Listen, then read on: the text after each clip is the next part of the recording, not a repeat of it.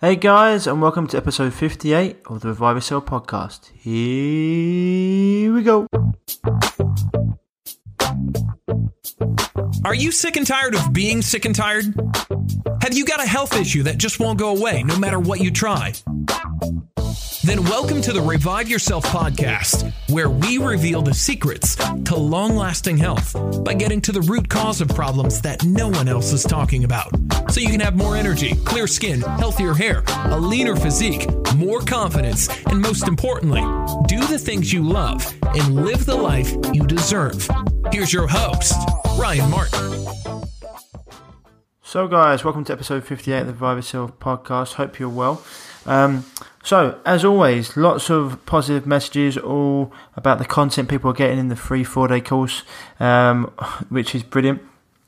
And really happy that people are enjoying the podcast episodes as well, getting lots of good feedback from that. As always, if you want to send in a message about that, or you're dealing with a health issue and you want some help, then send an email to me at ryan@reviveyourself.co. And if you head on over to www.reviveyourself.co, we've got loads of good information there. All the podcasts are there as well as on iTunes, and we've got our free 4-day mini course for anyone who wants to know how to or anyone who's dealing with a chronic health issue, anyone wants to know why and get to the basics of what needs to be done to turn it around, then that's going to be for you, okay, no matter what the issue is. Now, today's episode, number 58, is one I'm really excited to bring to you. It's with someone who I've looked up to for a long period of time, and that is a certain Mr. Paul Chek, all the way from California. Now, Paul heads the Chek Institute.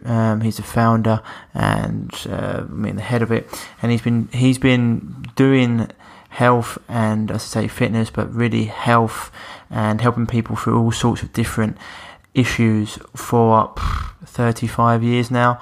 He's studied with the best. I mean, his house is like the biggest library you could imagine. He's read more than anyone I know. He's talked to more than anyone I know, and he's been getting results that surgeons and other health practitioners couldn't get for years now. And he goes deep into the mental, emotional, the physical, the spiritual. And today's interview is one where we're going to get Paul back on periodically just to talk about things. But today we go deep into certain aspects, especially veganism. We go into men and women and why they're different. We go into technology. We go into a lot of different things. It's a great conversation. So without further ado, here he is. Here's the main man, Paul Chek, and I'll see you on the other side. Hey guys, welcome to episode 58 of the Revive Yourself podcast. Today's guest is, almost the holistic godfather. That's Paul Chek, and someone who I quote quite a lot on the show. You'd have heard me talk about him, and it's an honour to have him on the show. So how are you going today, Paul? I'm very, very good, thank you. That's awesome. So I was just saying to you it amazes me. I was in the health industry. I've been in the health and fitness industry now for, I'd say, 16, 17 years, and your name will always come up. And actually, I'll be honest, the first time it come up with people talking about how much of a loon you were, how much of a quack. And talking about a guy who doesn't wear man-made fibres, and he's a bit out there woo-woo. This was before I actually had my own health crisis. Then I went through my own health crisis, the ages of 17 to 22, came out the other side, and actually met my first mentor, who opened me up into a world I didn't even know existed. And the further and further I got into it, your name kept on cropping up, and you've been someone that who, unbeknown to you, has been a sort of a mentor of mine for a long period of time. And I've interviewed Warren Williams, who's like another Cheki, and Chek practitioners all over the world, and myself seem to have very similar views on stuff. So, as I was saying before, it really does surprise me how much you are still unknown in the UK and in lots of the world. I mean, surely, someone who's been in the game for such a long time, surely doesn't that surprise you? Yes and no. When you look at people like me that teach a real grounded, holistic approach and compare someone like me to the kind of people that they do know, the gap in the amount of money being spent to market a person like me versus, any of the personalities out there, whether it be, what's his name, the doctor on the news that, Dr. Oz, right? Yeah. So there's a guy who's had probably spending $1 million a year on marketing alone. So the problem is that unless you're backed by a large corporation that has an ulterior motive to sell something, you're pretty much left to the devices of marketing yourself, which means you are going to have a fairly limited marketing budget compared to the people that have corporate entities behind them. And I've resisted affiliations with corporate entities that have offered to support me because there was always something about what they were doing that I did not feel was something that reflected my values. So it's pretty normal, but we've managed to sell over 160,000 copies of How to Eat, Move, and Be Healthy, but we had to do that ourselves. I've traveled the world for many years, to over 20 years nonstop, lecturing, making it around the world about twice a year, every year, doing hundreds and hundreds of presentations and seminars and workshops all over the world, selling How to Eat, Move, and Be Healthy at conferences and through our students and through our own website. So to sell 160,000 books, 100,000 books is considered a bestseller. Mm-hmm. And, my point that I'm making is I've had to put my whole staff, myself, my wife, everyone's had to put a tremendous amount of energy to get that much movement on that one book. The other thing is that I'm not selling magic bullets. My philosophy is based on, not bullshitting yourself and getting clear on what health is really all about and how to do it. And unfortunately, we're in an instant gratification culture that doesn't actually want to participate in their own life and in their own healing. They want to sell it to some doctor, take a pill, or take some 15-minute course on the internet and claim to be an expert at emotional healing or whatever. But my approach really requires that a person be truly invested in themselves and be conscious of what they're emulating to the world and their impact on the world. So it's really a course for people that are really ready to express adult responsibilities for themselves, but the large majority of people out there are really still children in adult bodies, unfortunately. Mm-hmm. I mean, yeah, you touched on quite a few things there. Invest in yourself, I completely understand. That's why, you said before, big barrier entry to even work with yourself because you want people that's serious. But when you're talking about, you've got a very interesting story around one of the companies. I think it was a protein company. I heard the story before when you were talking about how they were putting aspartame or aspartame in one of their products. And the guy said, well, it's all bullshit. I don't believe that's bad. What was the company there? I can't remember. That was Metrics. Yeah.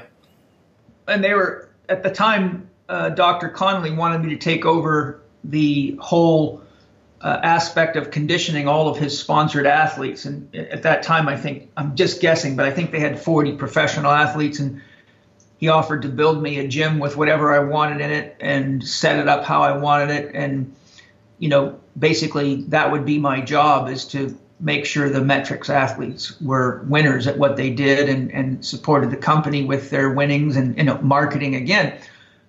And, he had aspartame in most of his products. And at that time, it was aspartame were the products with aspartame actually produced 85% of all complaints to the FDA about negative food reactions. And having researched it and looked at studies on what it did to rats' brains, and I won't go into a long story on aspartame because it's pretty obvious that it's nasty stuff. Oh, some people still believe it's good for you. It's amazing. Yeah, well, people that aren't educated, unfortunately, have very dangerous beliefs that hurt them more than other people. And so, like you said, I said to him, I'll work with you under one condition: you get the aspartame out of your products and switch to natural sources so that people aren't poisoning themselves. And he basically stated he did not agree that there was anything wrong with aspartame. He said there's no scientific evidence behind that. And I said, well, there actually is. If you want to read it, I'll get you some. But so that was the breaking point. And that's kind of typical for me. You know, I get people sending me stuff all the time from all over the world wanting my endorsement. But 99.9% of it is just commercial garbage made to look and sound better than it really is. Mm-hmm. It's just misleading to people. And I just can't, I have to be able to sleep with myself at night. And I can't, my rule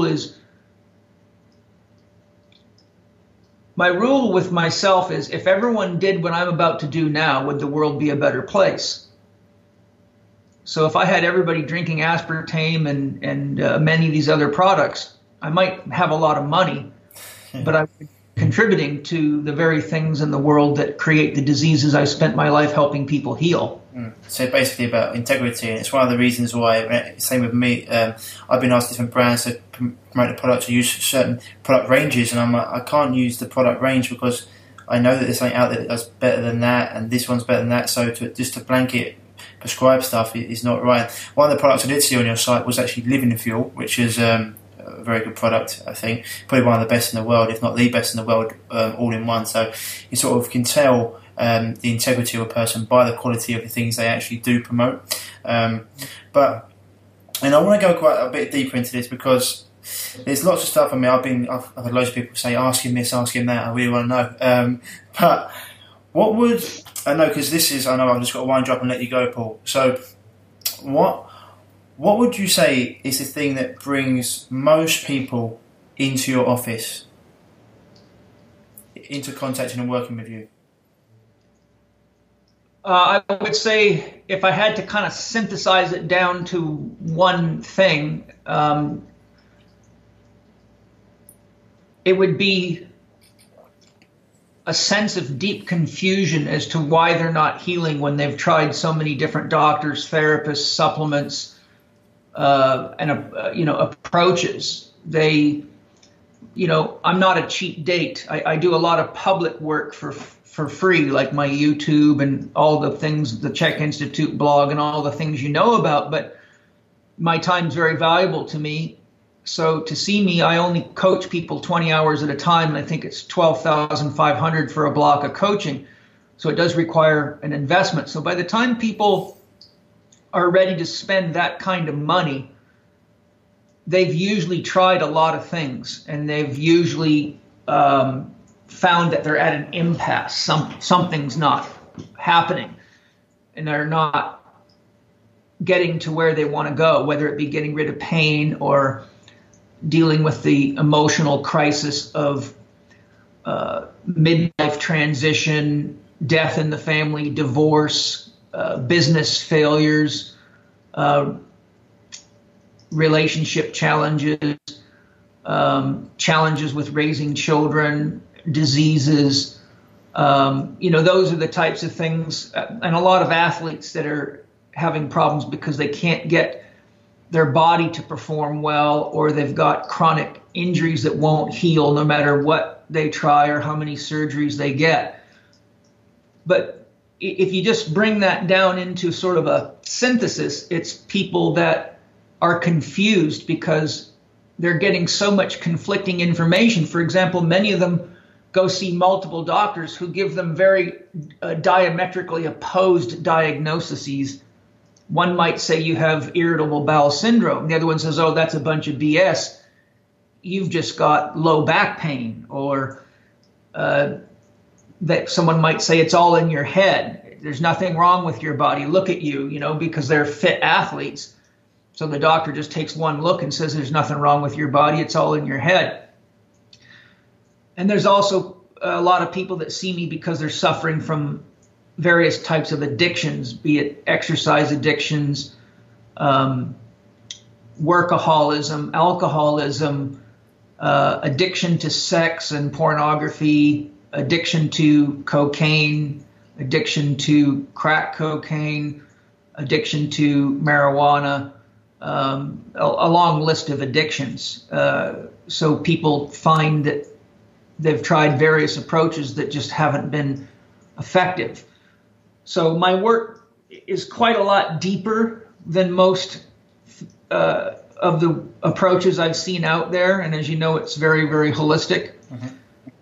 So when people come to me, it's usually fairly consistently that they just don't understand the basic principles of the body.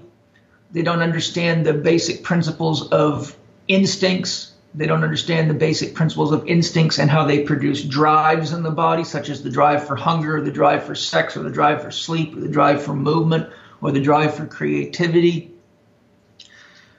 They don't understand how the mind works, and oftentimes they're suffering from a lot of disabling developmental or childhood programming, and they don't realize they're just reliving their parents' nightmares instead of creating their own dreams. And this is a lot of this internal programming is what's blocking them from really listening to themselves. A lot of fear-based thinking. So I really spend a fair bit of time grounding people in the basics. I have 25 lessons I created for my patients that I take them through on the 4 doctors to teach them how each of the 4 doctors is an essential element of a living philosophy. And it doesn't matter if you're the best in the world at 3 of them. The one that you're not paying attention to will be the weak link in the chain that'll take you down every time. Mm-hmm.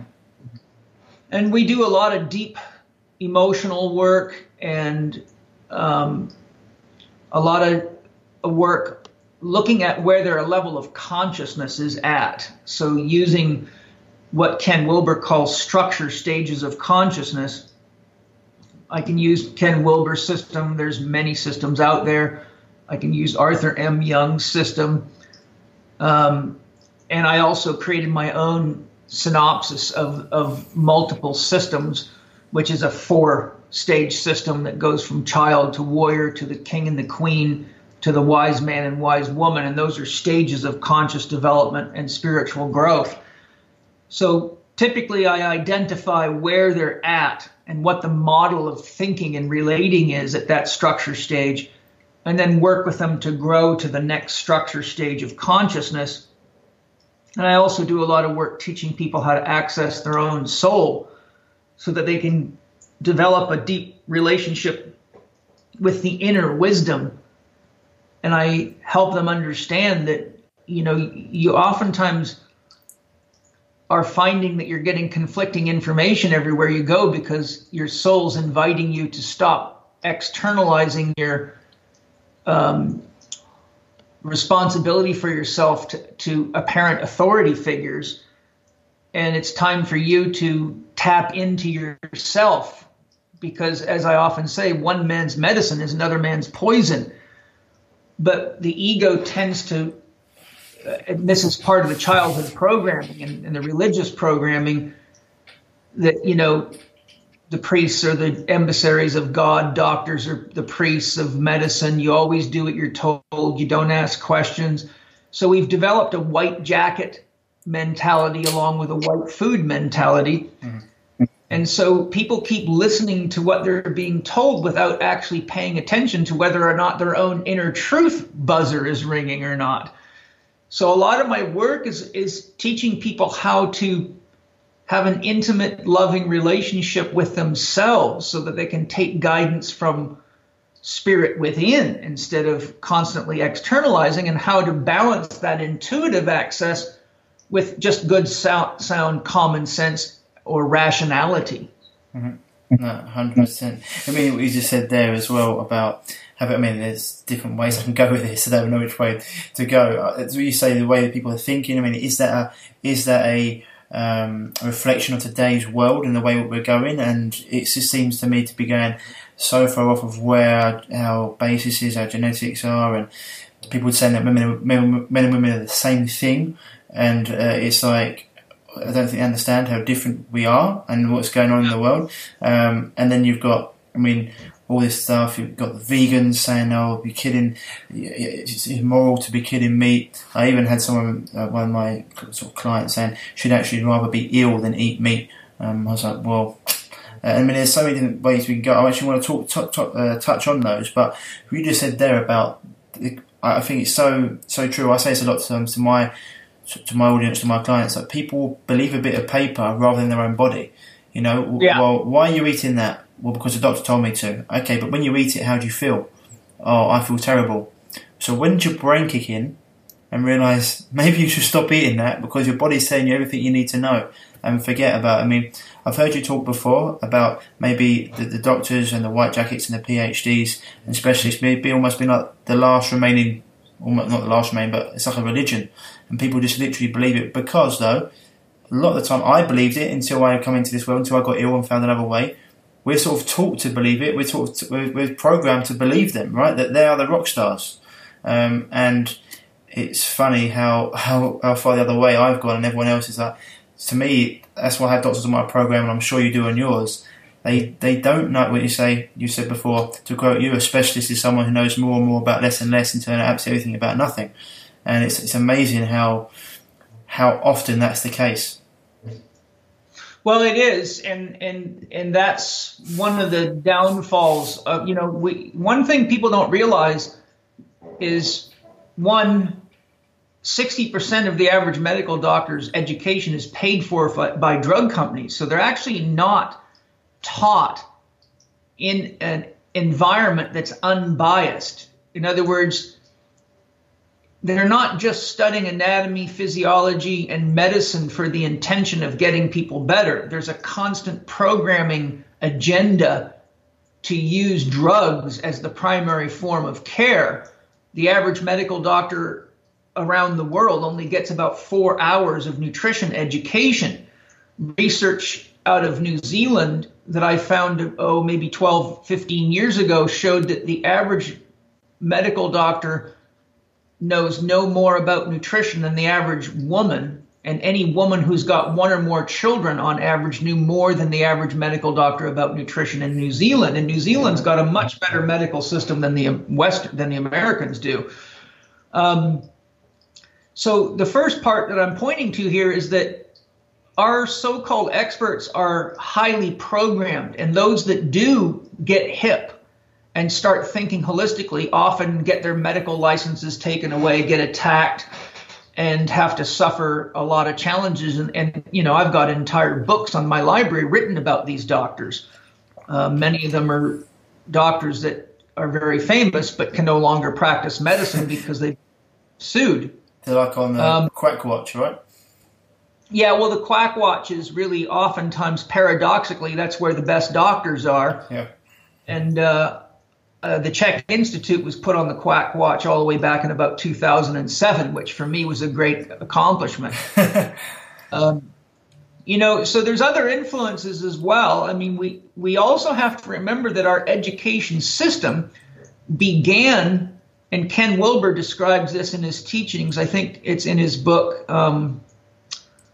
It's called, I'll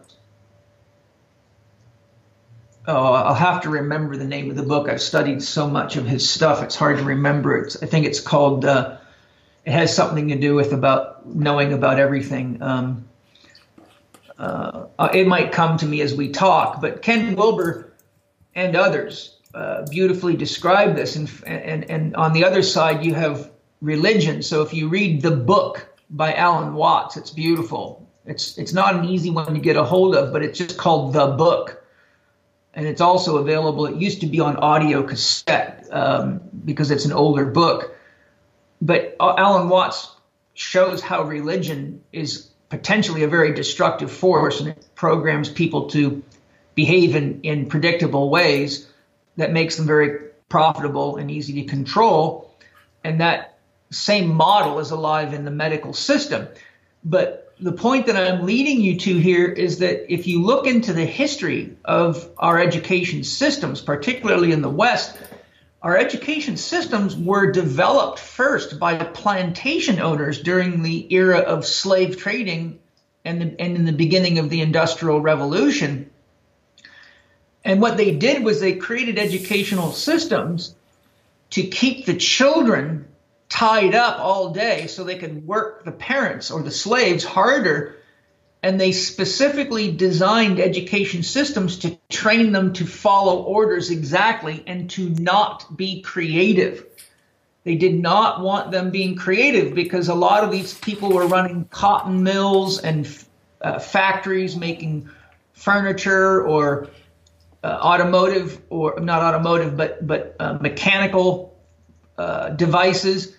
And they found that whenever somebody got creative, it screwed up the assembly line. So the deep and interesting challenge that we face is that our education systems to this day are still running on the same model. If you look at the corporate sponsors behind almost every major university, they're people that have an agenda, such as chemical manufacturers that manufacture fertilizer and pesticides, herbicides, rodenticides, and fungicides, sponsor most all the major agricultural programs in the United States. So you get a guy like William A. Albrecht, who published 800 legitimate papers on soil science, was eventually pushed out of the university because the chemical companies that were sponsoring the university basically ultimatum the school. You either get rid of Albrecht or we're not going to fund your school anymore. So he was forced out of his professorship. You got Fritz Albert Popp, who is the pioneer of scientific research into photon emission, and showed in a research paper that you could clearly see the difference between commercially raised food and organically raised food by looking at photon emission. And he developed the first device that was capable of identifying and counting single photons for this specific project that he was doing with one of his students, was doing a PhD process underneath him. And he showed that whenever you look at the photon emission from organically raised foods, there is a lot more light leaving the food. It's got a lot more energy. It's like a battery with a lot more energy, but there is tremendous coherence in the photon emissions. But when he showed imaging studies of commercially raised food, the food was very, very weak, and the photon emission was quite chaotic.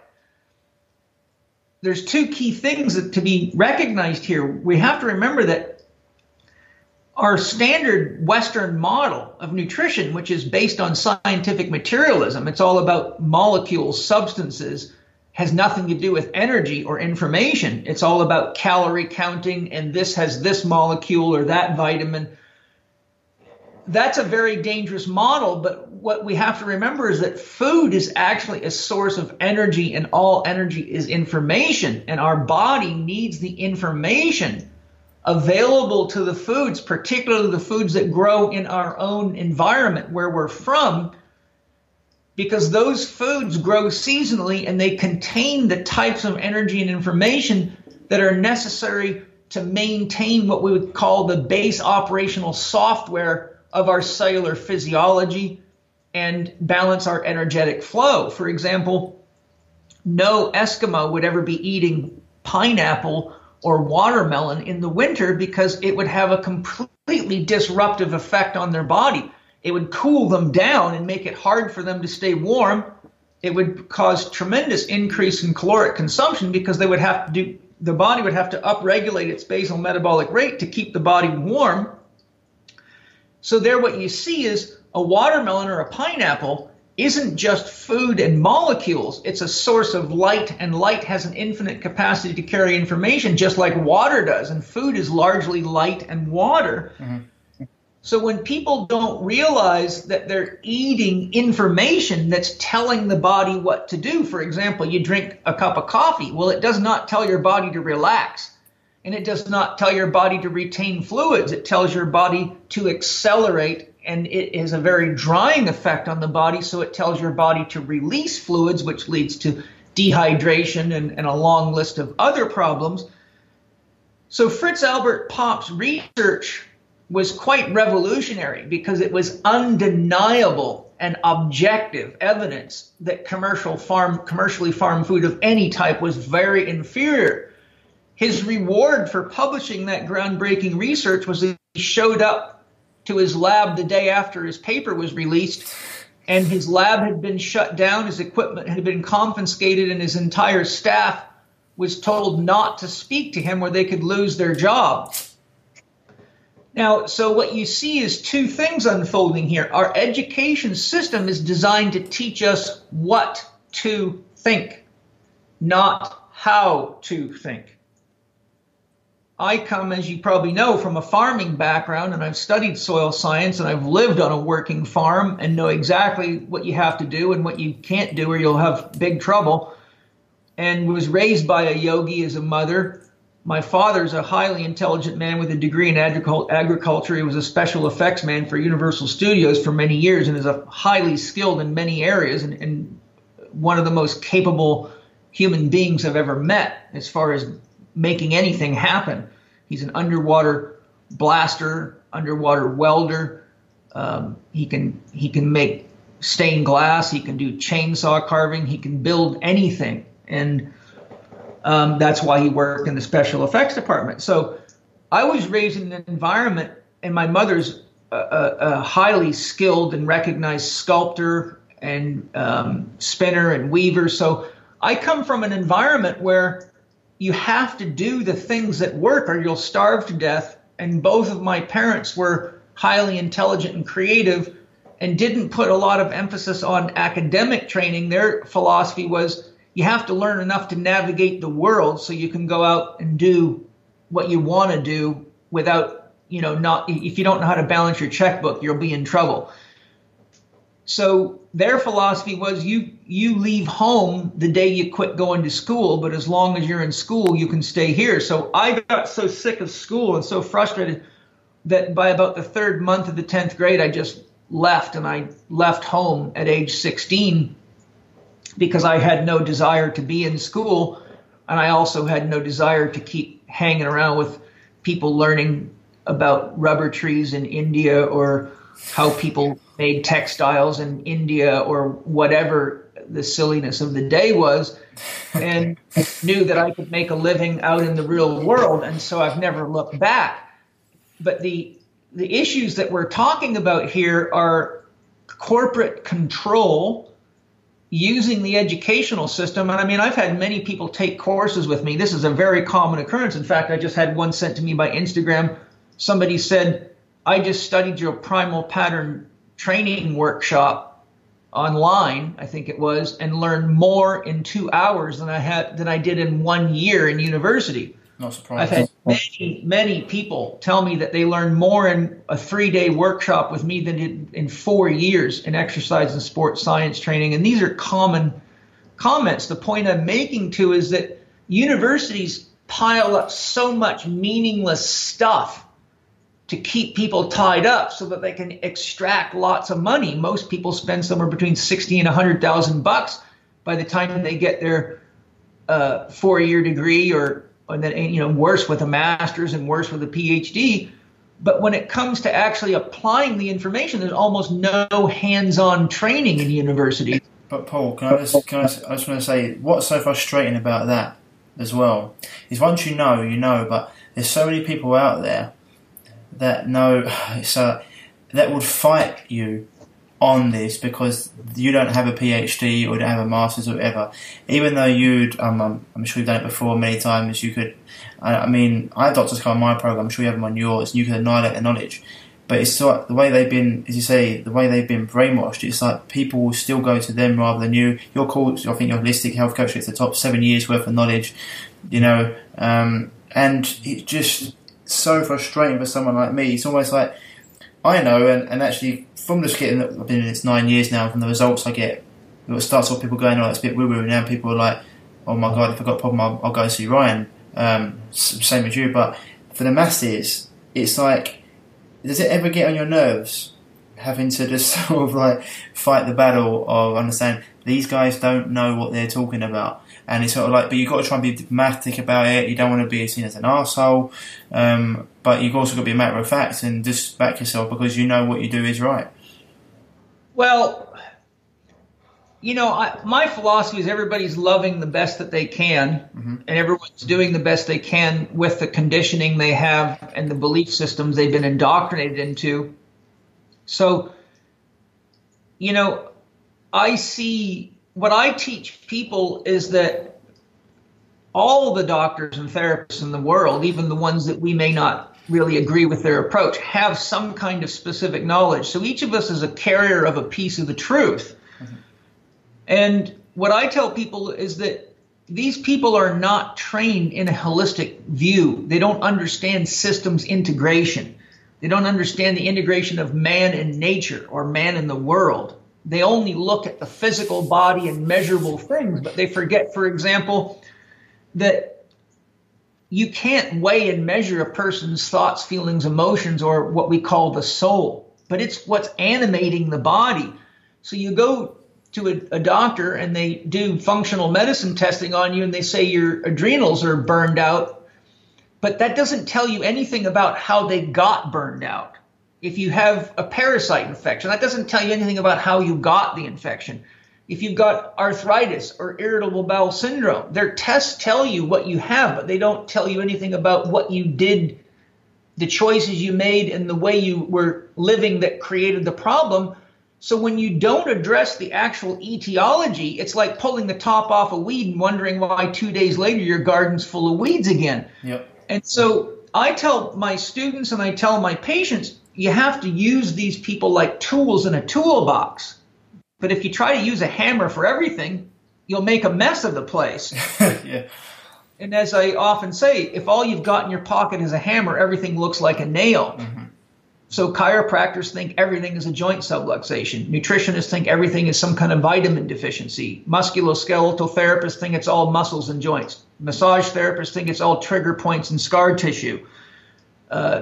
General practitioners generally think everything's a drug deficiency.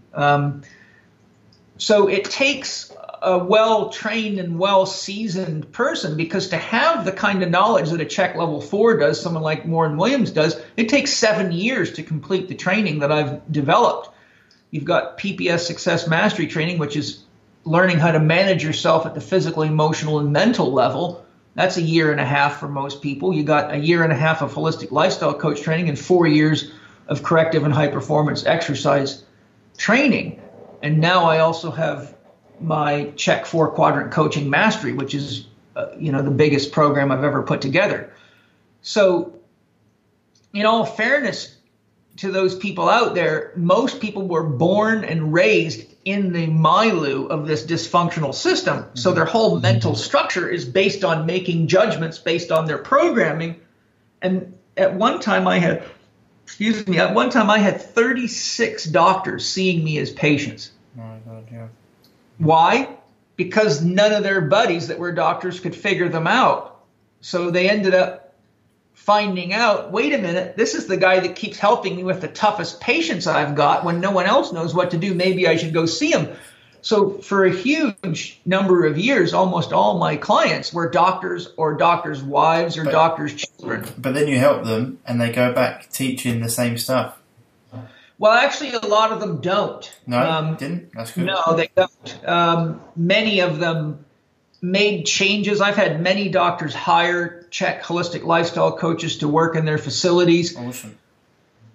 Many of them go make the changes in their own life. But as we discussed earlier, they're very nervous about implementing too much of that stuff in their practice because they run the risk of being attacked by the medical association. So it puts some of them actually into a bit of a crisis of self, because they realize after I've rehabilitated them and taught them the things they need to know that they're selling a lie to people. They're selling really weed pulling from the top, not getting the roots out. And so they go into a crisis, and it's very common that they have deep emotional discussions with me about, Paul, I would love to do what you're doing, but how do I make a living doing that? And how can I do that in my practice without being put at risk of having my medical license taken away? So there is a lot of doctors out there that genuinely want to make the transition, but our system is designed to police them so that, the powers that, look, this is why the church killed witches, and this is why the Bible is written specifically to stop you from doing things like dowsing to find water or following the seasons to know when to plant food, because they wanted the priests to control everything. So the Bible is really very much like a manual for mental control. Researchers in the field of brainwashing showed the Catholic Church had brainwashing mastered by the 8th century AD and have been perfecting it ever since. And it's no surprise that the Vatican's the wealthiest corporation in the world. So when you look at the connection between religious ideology, religious programming, scientific materialism, the scientific establishment, and when you look at the ties between the chemical corporation, the food corporation, the transportation corporations, the drug companies, the medical industry, and the media corporations, you find that it's about 85 people that have greatest control over the majority of the world that are making the most of the money. And, you know, for example, 90% of the food in the world is delivered by only 5 different corporations. So we have a very, very dangerous situation because people don't realize that when 90% of your food is provided by 5 major corporations, they can shut the flow of that food off anytime they want to and have total control over people. And I'm not proposing a conspiracy theory. I'm just saying, look, I was a soldier. I was in the 82nd Airborne Division. We were trained how to control an enemy. And the first thing you do is you knock out communications and you knock out food supply. The Romans did it, right? What's that? The Romans did the same thing. Well, exactly. And the Romans used to actually go salt the fields of their enemies so their plants wouldn't grow. So when you look at what's going on from a big picture, our communications have been knocked out because we don't actually get told the truth. We get programmed to believe what they want us to believe on television and media. And it's no surprise that iPhones and all these video-based technologies are so popular, because if you looked into the science of how much you can program into light that affects the unconscious of an individual, they got rid of subliminal programming, but they went far beyond it to make subliminal programming that isn't being picked up and isn't being policed. And as I said, light carries an infinite capacity to carry information, so you can put truckloads of light. For example, almost everything you see in a movie is carefully placed there to get you to buy something or to get you to believe that you have to have something in order to achieve a certain status. So there's a lot of science behind the use of media, and there's a lot of science behind the use of phones. And you've got now huge amounts of video game addiction and porn addiction, and all of these things are essentially ways of controlling people, pacifying them and keeping them trapped in a very narrow bandwidth so that they're easy to sell to, easy to control, and easy to get to conform. And then, like you said in the beginning, people say guys like me are weirdos or idiots or whatever, but because they're so trapped in the programming, they don't recognize wisdom when it's staring them in the face. I've told many people if Jesus Christ was to come back to this planet and show up in church, chances are very good that they would throw him out and think he was some kind of a bum and probably would crucify him again. Mm. So it's a complex issue, but... Well, these people that are doing all this, Paul, that are running the food and the program in the medical industries, I mean, they're human as well. Don't they realise? Don't they always think like, aren't they? They must be aware that they're destroying the planet. They're destroying they're just the monocrops. They're destroying. They say about you can't feed the world in organic farming, which is absolute bullshit. They say all these things about overpopulation but it's just where they're polluting the world, the water supply, everything they're doing. Only using three minerals to go back into fertilizers, NPK, etc. Yeah. They must know that this isn't going to end well, surely. Well, yes, but you have to remember it's deeper than this, and yes, of course, that's a logical thing to think. But have you ever known somebody with an alcohol problem? Mm-hmm. Yep. Okay. How many times does the family tell someone who's an alcoholic that they have alcohol problems and they need to go to therapy or counseling, and the person says, there's nothing wrong with me, I'm doing fine, quit irritating me, you're pissing me off, and it's only when they crash into somebody's car and kill a child or someone else and end up in jail that they finally get to the point where they admit that they have a drug problem. Well, when you've got corporations as large as drug companies and companies like Monsanto and General Mills and GlaxoSmithKline and Bayer, you're talking about people that are so deep into their addiction to profit and profitability that they simply manufacture a counter truth to support their own addiction, just like an alcoholic manufactures a counter truth until it's undeniable because there's people dying everywhere. Now, we've got people dying everywhere, but you got to realize they've turned that into an even more profitable industry. And research shows they've got drugs designed for human beings from the minute they're out of the womb and even in the womb all the way to the day they die on a schedule.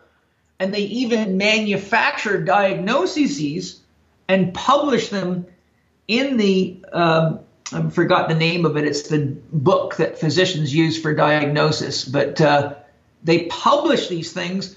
And then when you look into psychosomatic medicine, you see all you got to do is tell somebody they have something and they believe it. And that's, you know what a placebo is? Well, there's a thing called a nocebo. If you misdiagnose someone and tell them they have cancer, there's many studies showing that they'll actually manifest the cancer because they believe the diagnosis. So what we have really is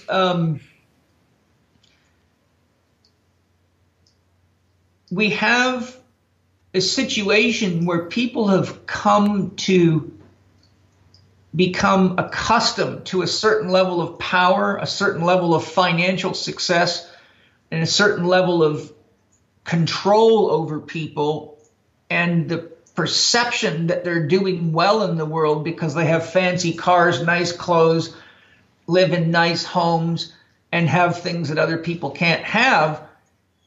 That to really do what we need to do to balance the world would require us to go to a much more egalitarian approach, or a truly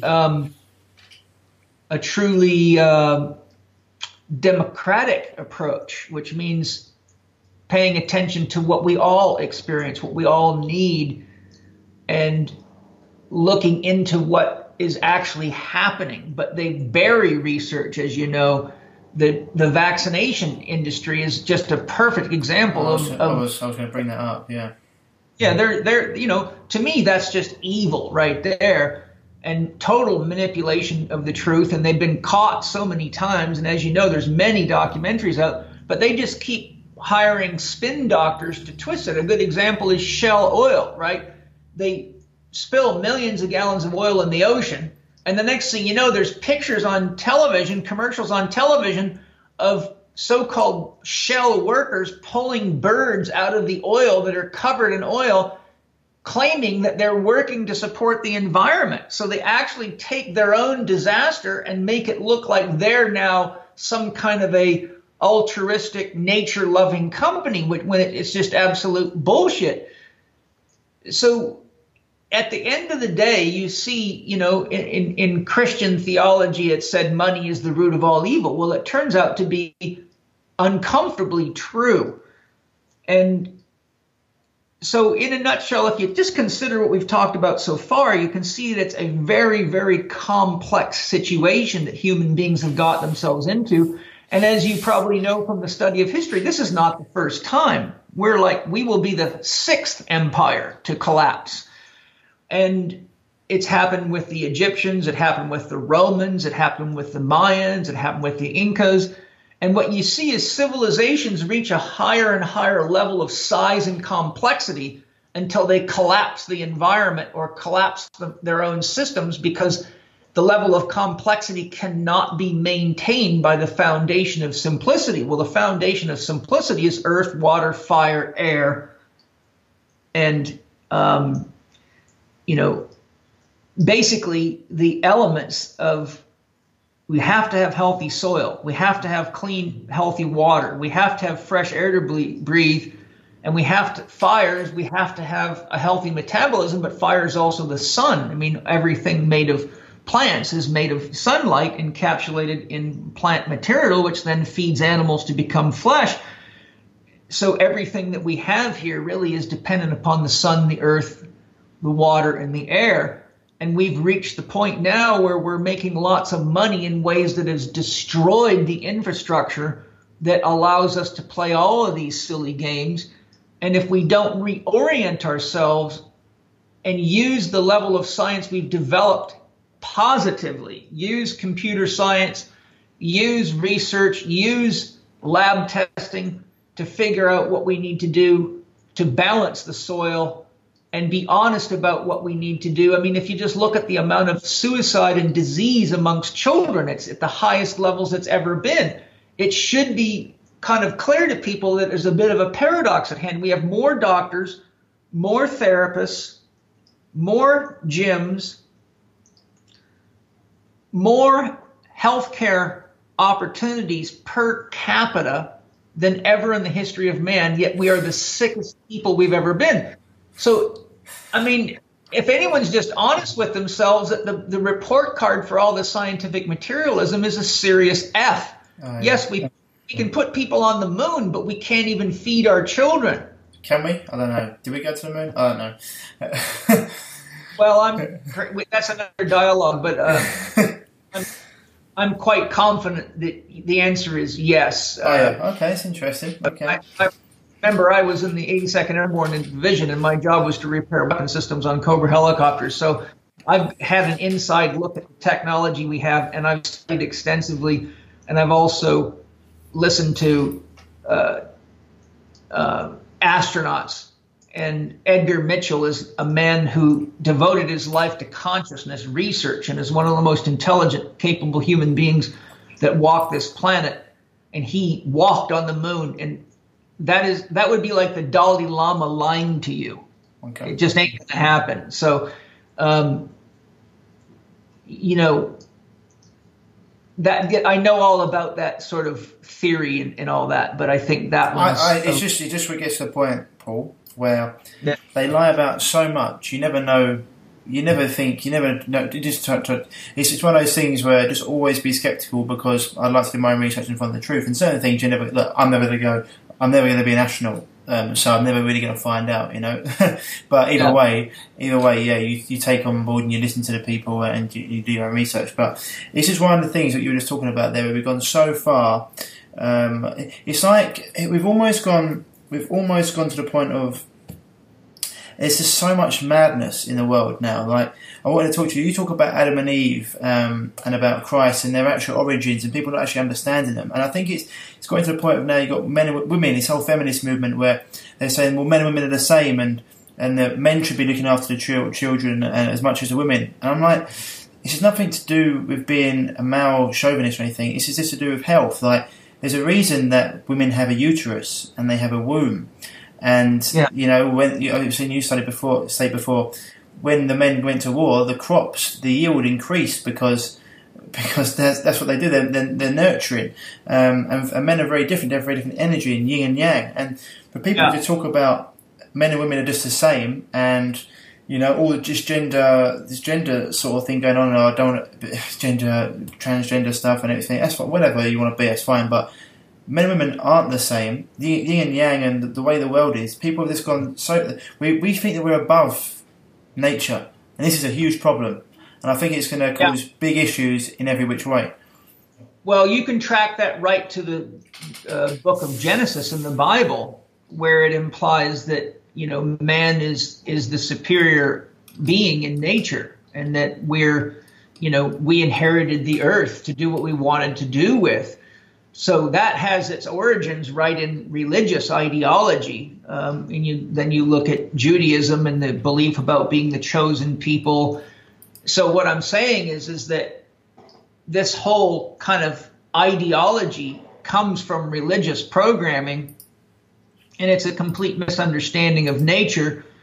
And if you look at the science of the differences between men and women, they're very, very profound and distinct. For example, a woman has 30% more commissurial fibers connecting the left and right brain hemisphere than a man does.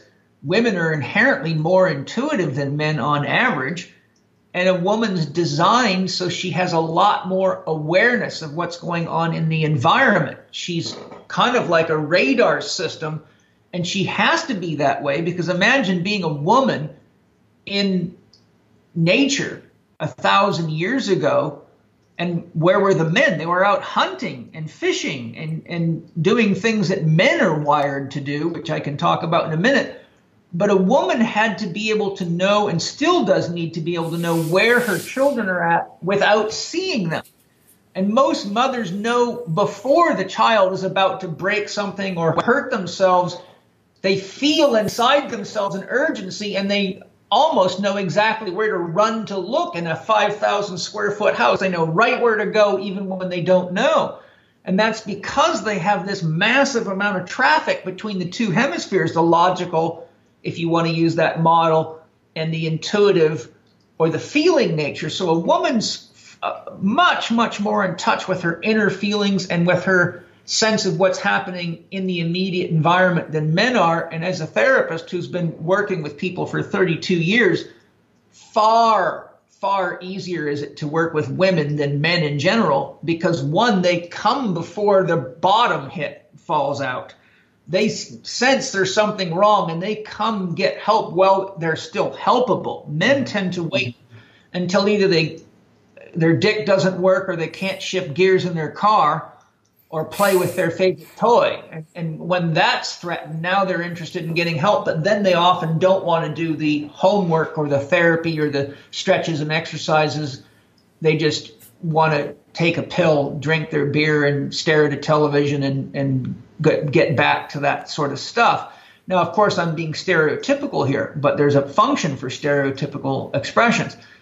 Women are radically different in their sensitivity to hormonal regulation because the woman's body is designed to carry two life forms, hers and the fetus, or even more, because women can have twins or triplets or even more.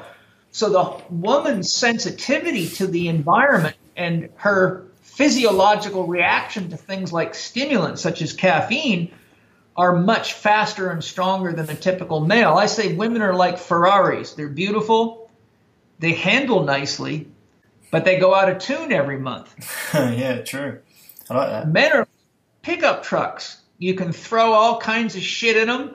You don't have to wash them very much. You can back them into fences and they'll just keep on going. And a man's brain is wired the way it is because if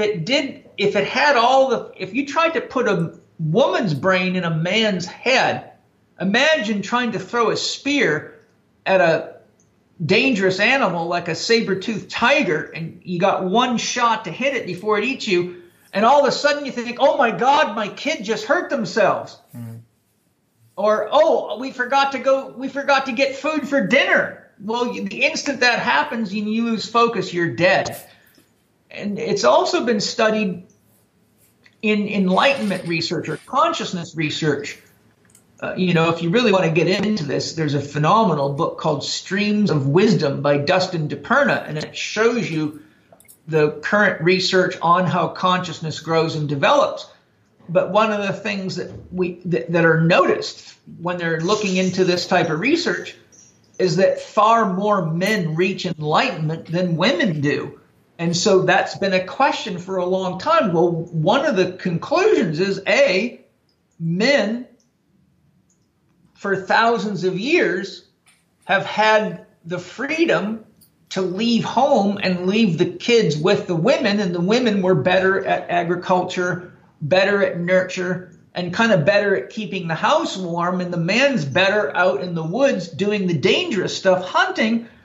So because that structure is already built into our social relationships, men go off and instead of hunting an animal, they go hunt God or hunt consciousness, and they sit in caves and meditate for years at a time. So the other thing is that a man's mind is wired for more direct focus. And when you're doing deep spiritual development techniques, it requires very, very specific focus of the mind. And so in many ways, it's easier for a man to penetrate the depths of consciousness because it takes the same thing that it turns out to be necessary for effective hunting works when you're hunting for anything. And when you have a system that was designed by nature, where women are the nest protectors and the nest supporters, and men are the hunters and the protectors of the tribe, they're the ones that go off to war and may never come home, then it's more natural for a man to leave the home nest and go off and do these deep periods of spiritual penetration. So there is an example. Men on average have about 30% more muscle mass, approximately 20 to 30% more muscle mass. So if you take a 65 kilo male and a 65 kilo woman, you'll find that the male has about, it's about 30% more strength relative to body weight. So take a man and a woman the same weight, the male will be about 30% stronger, and that has a lot to do with what's called anthropometrics, which means the structure of their body, such as Q angle, fast twitch fiber populations. Women have more slow twitch muscle fiber, and a guy named Robbie Parker, a physiologist from Australia, did research showing that on average a woman uses 40% less energy to walk a mile than a male does. Right. Why? Because they have to carry kids. They have to have they got to be pregnant from time to time. It's almost like our energy systems are. They're completely different because of the functions that we actually set out to do. I think I've even heard research has showed that.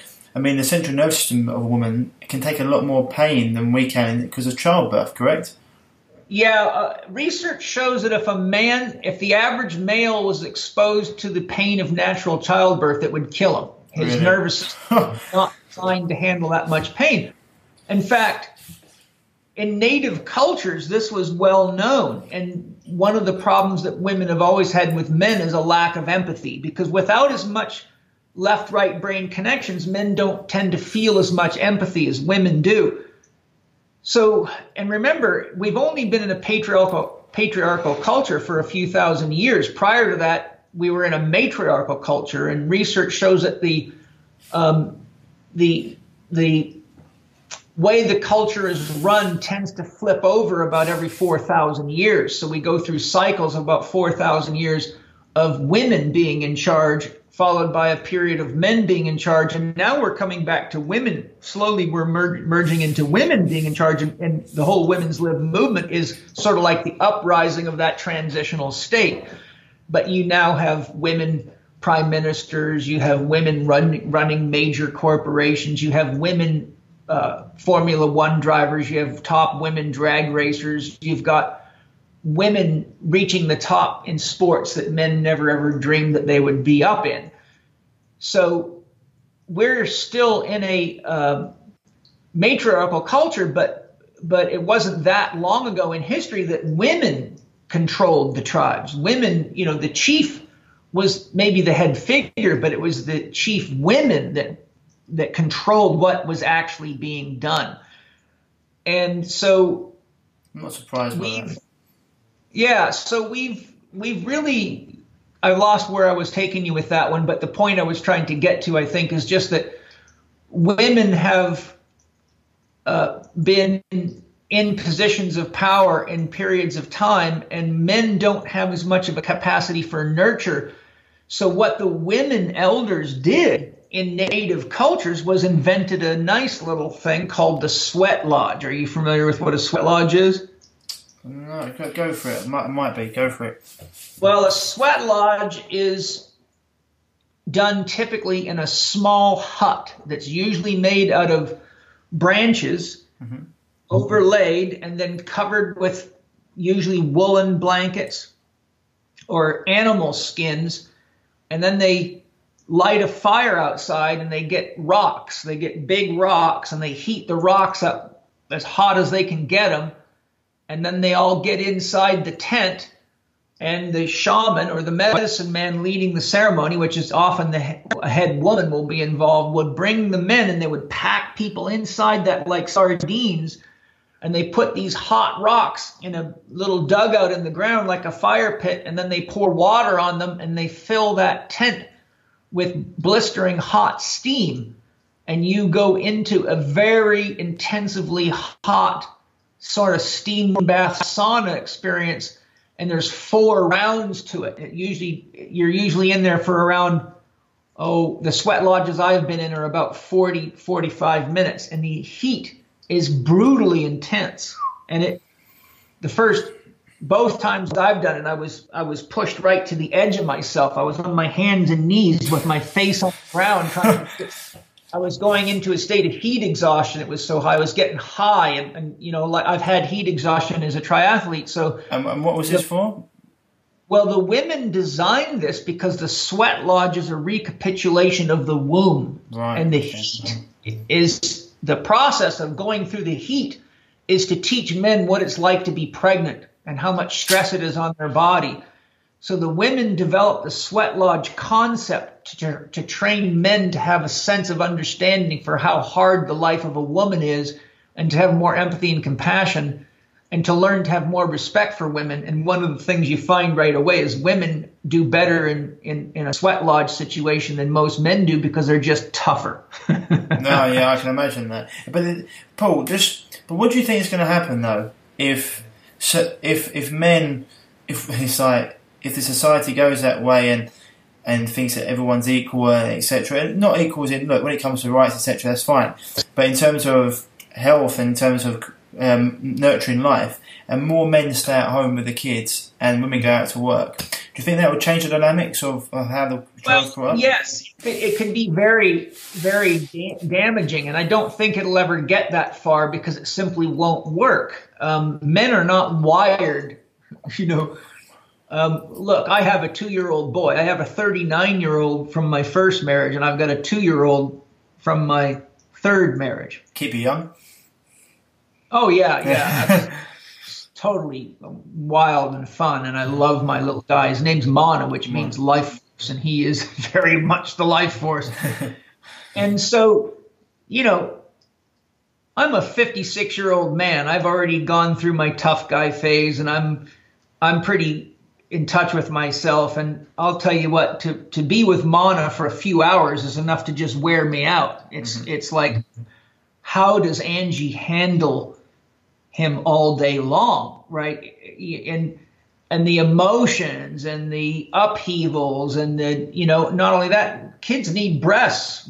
Native cultures found that it was very important to breastfeed children for the first 2 to 3 years, or they didn't develop a healthy microbiome, their immune systems weren't healthy, and they did not develop what's called a secure attachment to the mother, which is essential for the growth and development of their brain, their psyche, and their overall sense of self. So you can't place a woman with a man like that. There's just no possible way. What's going to happen is we're going to have a complete revolution of very screwed up children.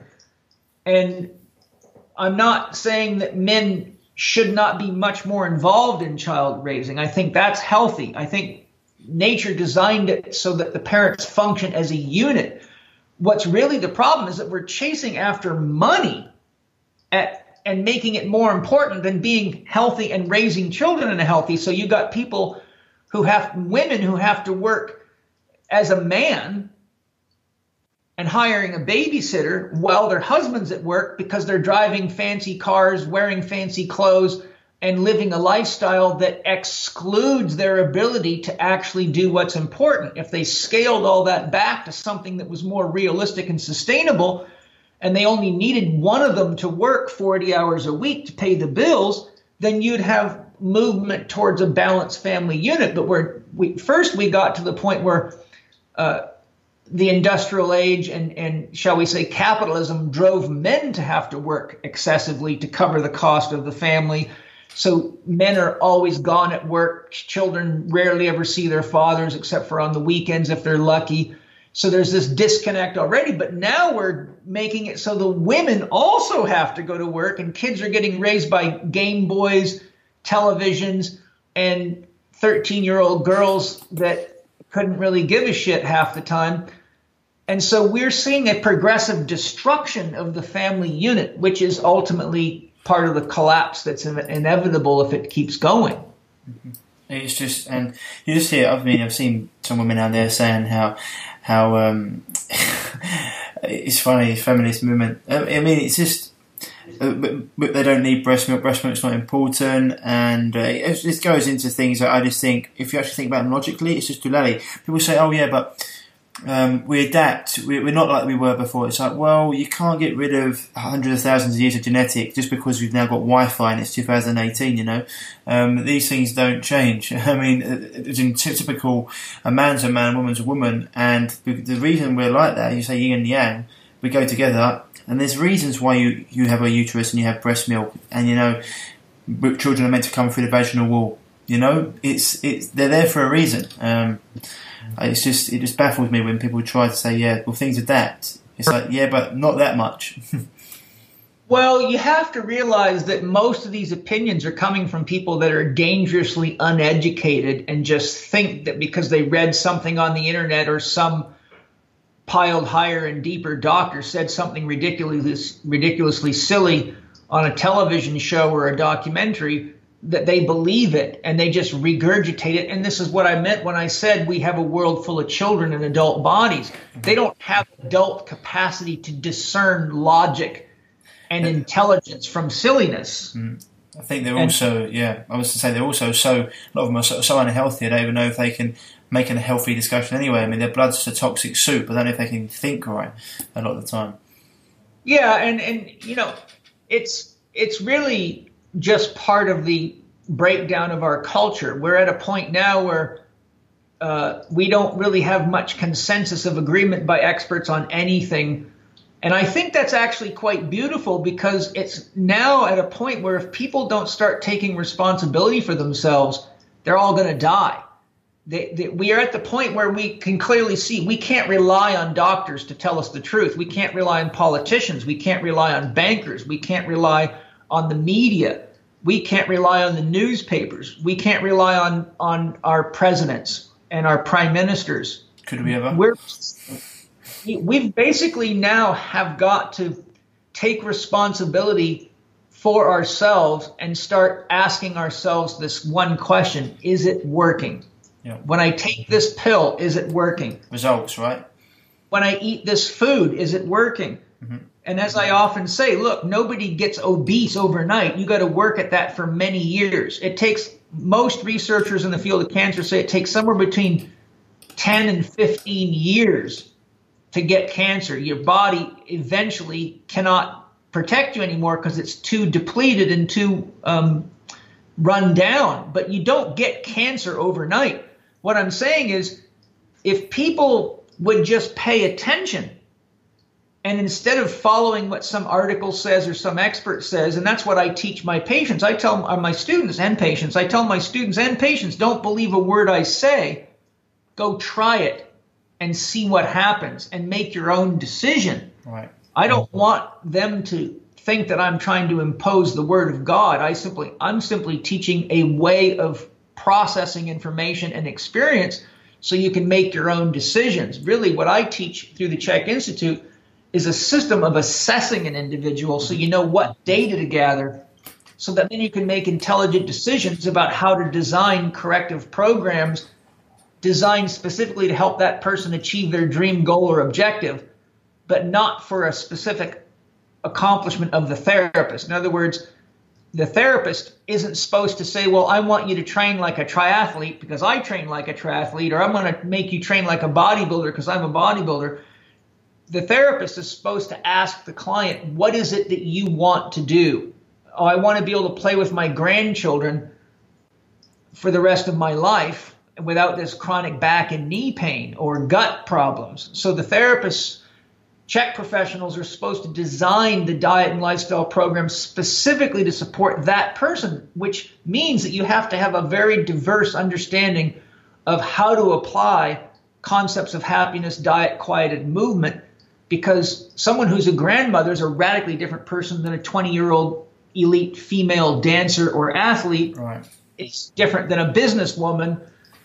So you have to kind of realize that we are all at a point where human beings are now given the opportunity to start paying attention to their authentic needs and getting clear on what their dream is, or they're going to keep recapitulating the mistakes of yesterday like Groundhog Day until the world just collapses in on itself. And we're not far off, unfortunately. That's what I was thinking. You said there as well, right?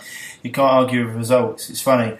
They put like another fluke. Whoops. Here to get results. And as you said, you're teaching the foundations, and people can go away and try it. And you say like we're different on the inside as we are on the outside, so people are going to be different, but the foundational principles are going to remain. If you say of water, rest, diet, exercise, and getting things right. But so you talked about different documentaries there, and people watching different things and watching. So one of the ones that's been out, I know you did a little thing on it on the YouTube channel, like What the Health, but there's this massive vegan movement at the moment, and there's a lot of dogma around it. And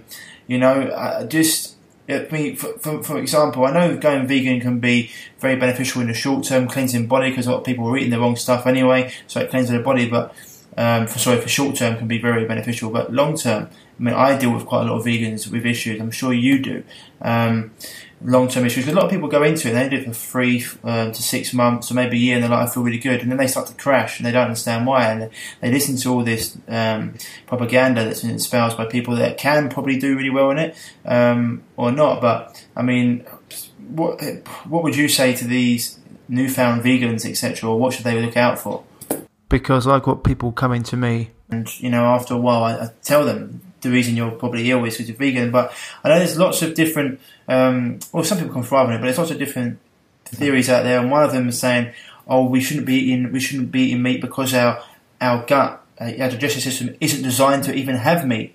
I'd love for you to answer that. But also, I just think a lot of vegans, they come from it because they've read one vegan book, or they've read the vegan way, and they think that's the only way. But they don't go out there and read the other side of the story, which is the carnivore diet and all these people that are curing diseases just by eating meat.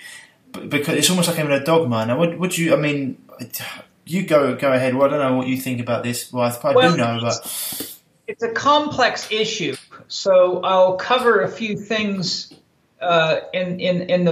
as succinctly as I can, because this could be a very long conversation. And I've been interviewed on this issue many, many times, and I've written a lot about it. In fact, I wrote 2 articles titled Vegetarianism Inside Out, Part 1 and 2. So if you haven't read those, you might want to read them. I think you can get them from my ppssuccess.com site in the library section, or maybe the Chek Institute. If you can't find them, feel free to email Penny and she'll lend them for you. But I address these issues in there. But some of the key things we've got to look at here. One, let's look at it from the psychological level first. Human beings throughout antiquity, throughout our development as developmental human beings, almost all cultures and tribes in the world took children through a ceremony to become an adult. It was called a rite of passage ceremony. And hi there. Sorry. My phone is thinking that I'm asking it a question, but I'm not.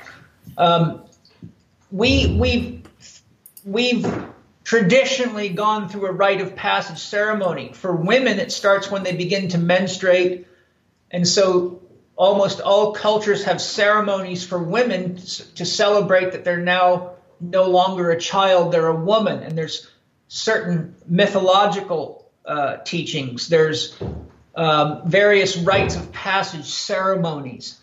There's things that they have to go through to be able to navigate the challenges of being an adult woman and a contributor to a tribe. For the young men, most of these ceremonies were carefully designed, and they were very, very painful. They often would do things like in some of the African rites of passage, all the elders and adults in the tribe line up and create a pathway. So there's a line of people, and the young initiate has to run down this path, and they're beating the hell out of them with sticks. And they're very careful because they want to take them as close to death as they can without disabling them. There's many other ceremonies, including the use of psychedelic medicines to take them into a recapitulation of the death experience. So what happens is there's a real visceral awareness that I'm a man now, or I'm a woman now. And that's it's been studied by Carl Jung extensively. Joseph Campbell did extensive research on this. There's a number of people that have basically laid out the relevance of our psyche's development and the need for these initiations or rites of passage. But with the industrialization of the world, with the invention of the school systems we talked about, with the religious influence, we have lost our rites of passage. So we now are a culture full of children wearing adult bodies, and unconsciously we're looking for something to stand up for, something to believe in, and something to fight for. So just like you have people that run off and join cults, or you've got people, if you study the current series on Netflix on Osho, you see how people fell for everything he said, hook, line, and sinker, and became just, totally controlled. We are now still in the throes, except what's happened is the drug companies, the scientists, and the doctors and the politicians have become the miniature gods that are controlling everything. So we don't really have a structured mythology. A mythology is a very, very essential system that is a story about life, but it teaches the individual about 4 key functions that you have to understand. It teaches the individual how to stay in a state of awe and worship of the magical mystery of life in the world and the universe. Like, how is it that we're here? There's something very big going on, but it's so big that even with modern science, we still can't wrap our head around it. Science keeps figuring out that its ideas yesterday don't work today. A good example of that is around the year 1900, physicists thought that they had learned everything there was to learn and they had no frontiers to explore. And all of a sudden you had quantum physics and showed that physics is very, very inept. And it's not as accurate as quantum physics, but quantum physics turns concepts of physics inside out and basically blew the paradigm to pieces. So you see that even at the highest levels of science, there's still an ongoing myth because nobody can really establish objectively what's going on a grand cosmological scale. So tribal myths were essential because they were a means of bringing a person into a state of awe and reverence for the world and reverence for the universe and the stars and everything that was going on. Then you had rights and wrongs, the proprieties and improprieties. Who is your tribe? Who are your people? And who are your enemies? And what are the rules of engagement? If you don't have rules of engagement, then you just have mass slaughter all the time.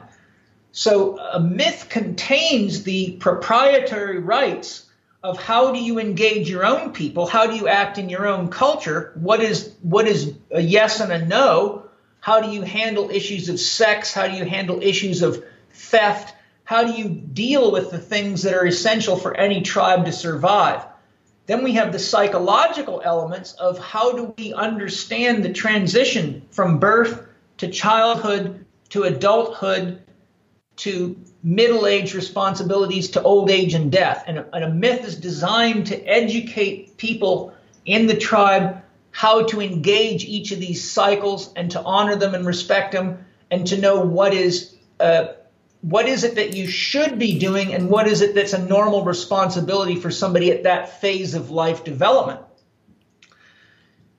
So without a long, exhaustive explanation, but what I'm trying to show you here is that it takes a myth. And Joseph Campbell showed that whenever a culture loses its myth, it goes into a state of destruction because there is no coherent guiding influence.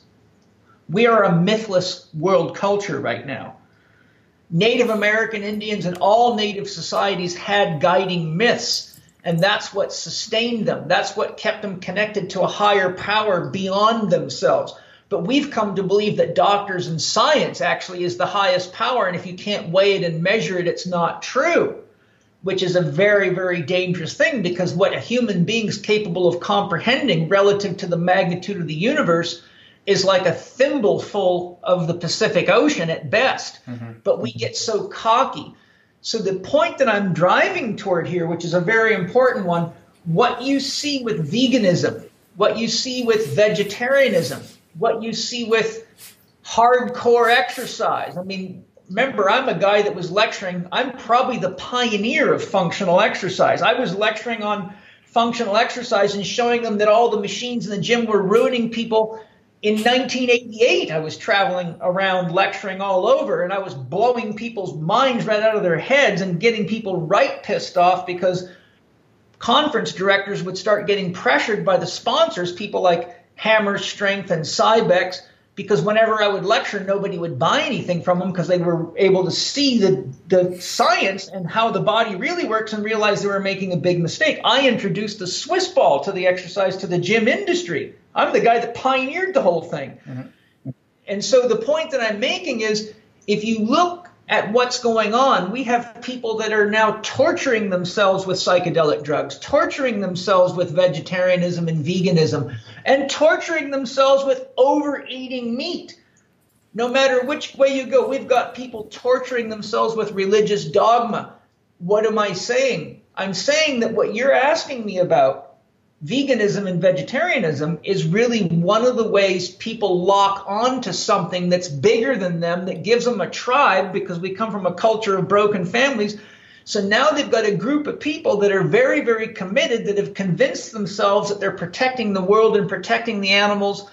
And now you have a rite of passage ceremony, and lo and behold, people go into this philosophy. One, they now have brothers and sisters of the like kind, which is a mythological structure, but they also find out that there's a lot of restriction. They can't eat the junk. They have to withhold. They have to abstain. They have to act like an adult.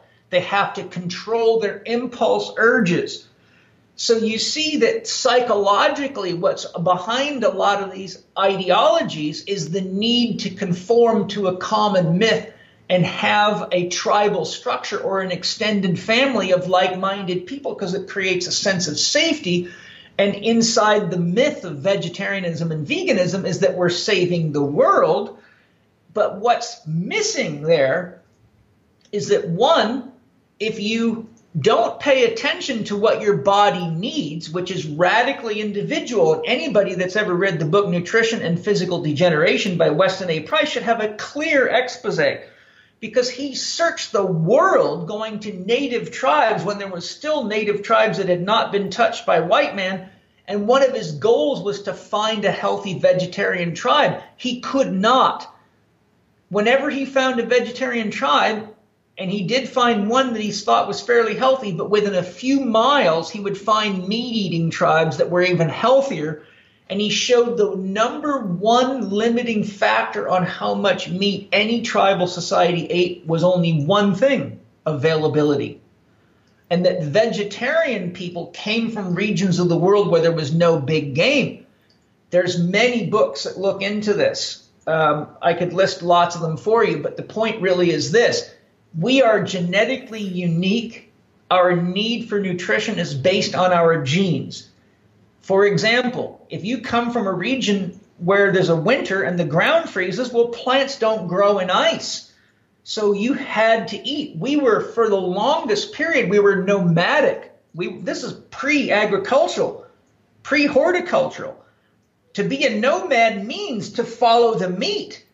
We had to follow the animals to eat because we didn't have systems for growing and cultivating plants.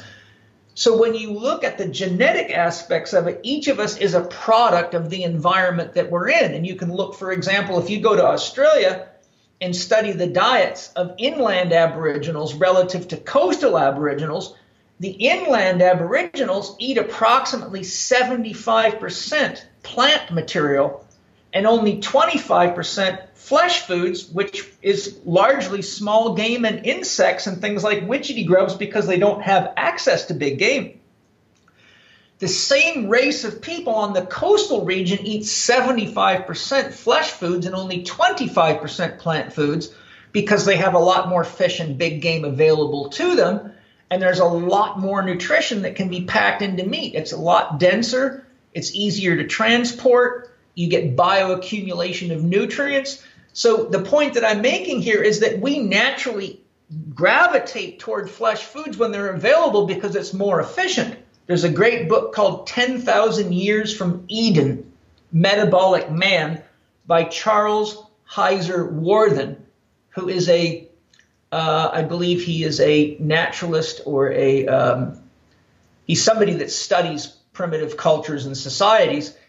And he shows you that the average tribe could meet their hunting and gathering requirements in 3.5 to 4 hours a day. And they spent the rest of the time playing with the kids. In almost every tribal culture, while mom and dad were out hunting and gathering, the grandparents or the elders were educating them in the tribal myths and in the acts and processes that would later become important as adults, because they wanted the most educated and the most empathetic and compassionate people raising the children, while the parents, who were more youthful and not so evolved, were out doing the grunt work. But his studies showed that on average in hunting societies, we could gain the calories we needed and the food we needed in only 3.5 to 4 hours a day. So the rest of the time was spent dancing, singing, having fun, and learning through arts, crafts, storytelling, and the things that we don't do anymore. We do it all passively by reality television and watching garbage on television.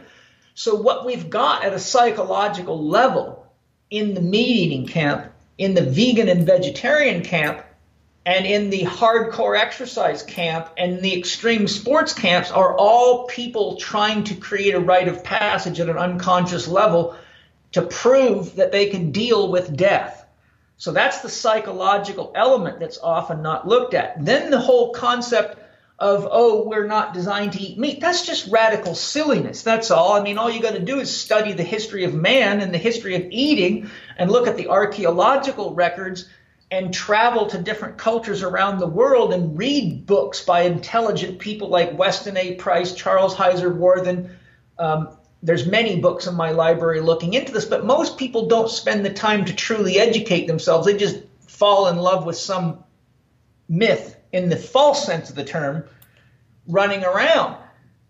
There's another deep problem with all this. One, if you are using any diet philosophy, I don't care which one it is, and it's disrupting your ability to be healthy, well, you're harming a human being. And many of these vegetarians and vegans are going after this whole thing saying, we don't want to harm animals, blah, blah, blah. Well, you're torturing a human being. And I got news for you. Animals can't vote. Animals can't change what the military does. Animals can't change what politics and corporations do. Animals can't control how badly the world is polluted. So if, in my philosophy, if your diet and lifestyle is disabling your ability to be a contributor in the world right now because you think you're saving a couple of cows, then you're actually doing something far worse than killing an animal. You're destroying the only organism that actually has a chance to change the world for a better in the name of half thought out, poorly studied silliness. I have nothing against vegetarianism. I've been a vegetarian. My mother's a yogi. I was a vegetarian for 6 months when I was a kid, but it made me sick. I became anemic. My mother took me to a naturopathic physician. He did blood tests on me. He said, this kid's starving for protein. Go home and feed him a steak. And within one meal, I started feeling better immediately.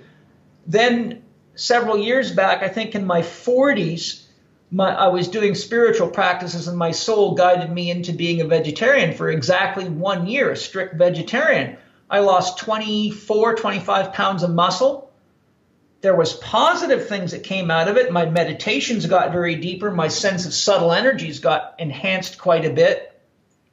But I could not recover nearly as effectively from exercise. And I could not, no matter how hard I trained, I could not put muscle on. In fact, I would take muscle off because I didn't have the protein resources, even eating as much beans and legumes and following the vegetarian concepts to get as much protein. But my body's not designed. We've got to remember that each person's genetics determines how much protein they can extract or fiber of protein they can extract from fibrous plants, because the protein's woven into fiber in plants.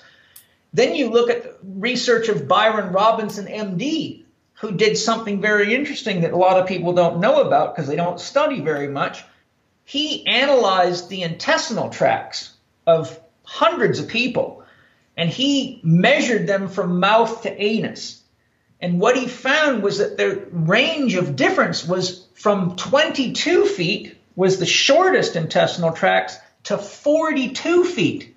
Amazing. So he found that within human beings, the length of the intestinal tract or the digestive system, what he called the intron, which is a medical name for everything from the mouth to the anus, which is your whole digestive system, could be twice as long. And lo and behold, he tracked where the people came from that had these long digestive systems, and it was regions in the world where there was very little meat to eat.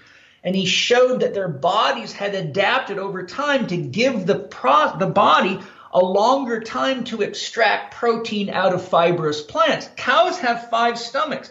One of the things the vegetarians keep saying, oh, so look how much muscle cows can make with grass. Yes, but they have 5 stomachs. They have 5 fermentation chambers to extract amino acids from fiber. Humans do not have that. So we have that misunderstanding. The evidence I'm pointing to here clearly shows that we each have unique dietary needs, and falling into a dogma or a philosophy without paying attention to what your body needs is a guarantee you're going to run into health problems, and you're going to injure human beings and not be a contributor to the world, which needs conscious help right now. Then there's another issue. The vegetarians have all this, oh, we're protecting the animals, but they forget, if you study soil science shows you that 85% of all plants are mycorrhizoformers. That means they have a functional relationship with the fungi in the soil. The fungi use powerful acids to dissolve minerals, liquefy them, and feed them to the plants through the roots in trade for the carbohydrate in the plant sap. So basically the plants feed the fungus sugar, and the fungus feeds the plants minerals.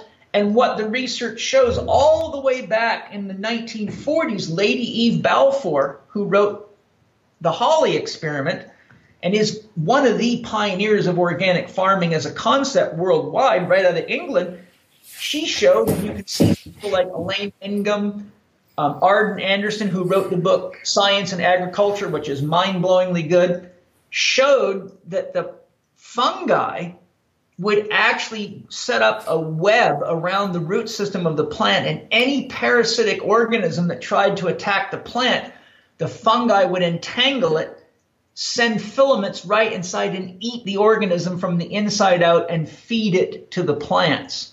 So what they don't realize is 85% of the plants they're eating are carnivorous and are eating the little animals in the soil. And then you've got Sir Albert Howard, considered to be one of the greatest agriculturalists that ever lived, right out of England, who did experiments with compost. And you can look right into his book, An Agricultural Testament by Sir Albert Howard, and it's got the experiments in there. He made compost. He made compost that was vegetarian. He made compost that had only animal hair and blood droppings. Then he made compost that had table scraps with bones and whatever was left on the table. He then grew plots of the same genus of plant. And on one plot, he farmed them with vegetarian compost. On the next plot with the blood and animal hair. And on the third plot, the compost was from table scraps with meat and all sorts of stuff in there right off the table. He then cultivated barrels and barrels of insects known directly to be parasitic to those plants. And when it was harvest time, he poured barrels of parasites all over the fields, trying specifically to infect the plants. And then he measured the amount of crop loss amongst each of these crops. And lo and behold, he found that the crops raised on vegetarian compost had the highest rate of parasite infection, were the sickest, and were the weakest. Their structure was the weakest. They were most susceptible to wind, blow down by wind and things like that. The second healthiest was the ones raised on compost with hair and blood. And the healthiest plants were the ones raised on compost that had animal flesh and table scraps in it. And the crop loss was only 3 to 4% with direct exposure to barrels and barrels of parasites, because they had strong bodies and strong immune systems. And so he showed that even the plants are sensitive to the amount of flesh that they're getting through the soil, which is the function of the microorganisms and the function of what's called the soil food web. There's a famous soil scientist called Elaine Ingham, and she's mapped out the soil food web, and she's got charts that just basically shows who's eating who. What you find out is underneath the ground, it's highly carnivorous. Everything's eating everything else, and the plants are getting fed, and they're being protected by the organisms and the fungi that they give sugar to, and that they get protein and minerals and nutrition from. So the point that I'm making is the whole concept of being a vegetarian, when you get right down to brass tacks, is null and void, because the plants themselves are not vegetarians. And the next major mistake, which cracks me up, I mean, the current research out there, you go all the way back to Tompkins and Bird's book in I believe the late 70s, early 80s, The Secret Life of Plants, where they showed plants are highly conscious. They're as conscious as animals, by God.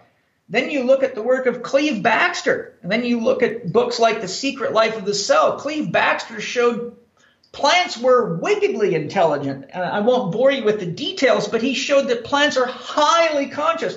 Then you got scientist Philip Callahan, who showed plants are capable of doing something quite wild. They can consciously move forward and backwards in time, and he proved this mathematically.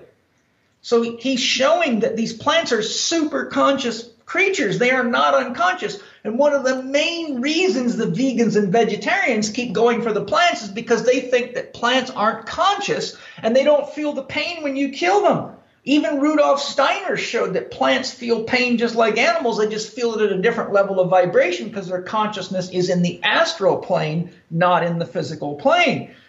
So no matter which way you go, it always boils down. When you really look at the science of it, you look at the psychology of it, you look at the soil science of it, and you look at the genetics of it, it boils down to this. The only diet that's the right diet is the one that your body needs to be healthy and vital. And if you're over-consuming plants, you're wasting food. If you're over-consuming animals, you're wasting food, and either of them is destructive. The other thing that the vegans go crazy about is how bad meat is, but they forget that there's a huge distinction between commercially farmed animals and organic and wild animals. And most of the people that do better on a vegan diet initially are on a detoxification diet. It's the first time they've increased nutrient variety. It's the first time they've had enough fiber in their life, most of them, which is a huge detoxification aid. So they've increased nutrient variety and they've decreased toxic burden. And so what I see is a trend. When people go vegetarian or vegan, they often have health improvements for about 3 to 5 years. But then after that, they start going into a state of protein deficiency and they start having serious problems with hormonal regulation, and they can't produce enough androgens and they can't repair their cells, and they end up in chronic states of gluconeogenesis, and their body has to eat itself, which is why you see these emaciated, skinny people who are also glowing quite a lot. You look at their faces, they often have a kind of a red glow, to the untrained eye, it looks like a vital glow, almost like a pregnant woman, but that's high levels of adrenaline, because adrenaline is the precursor to cortisol, and cortisol is used for gluconeogenesis. It catabolizes your own flesh and feeds it into your bloodstream to keep amino acids in the brain so that you don't die.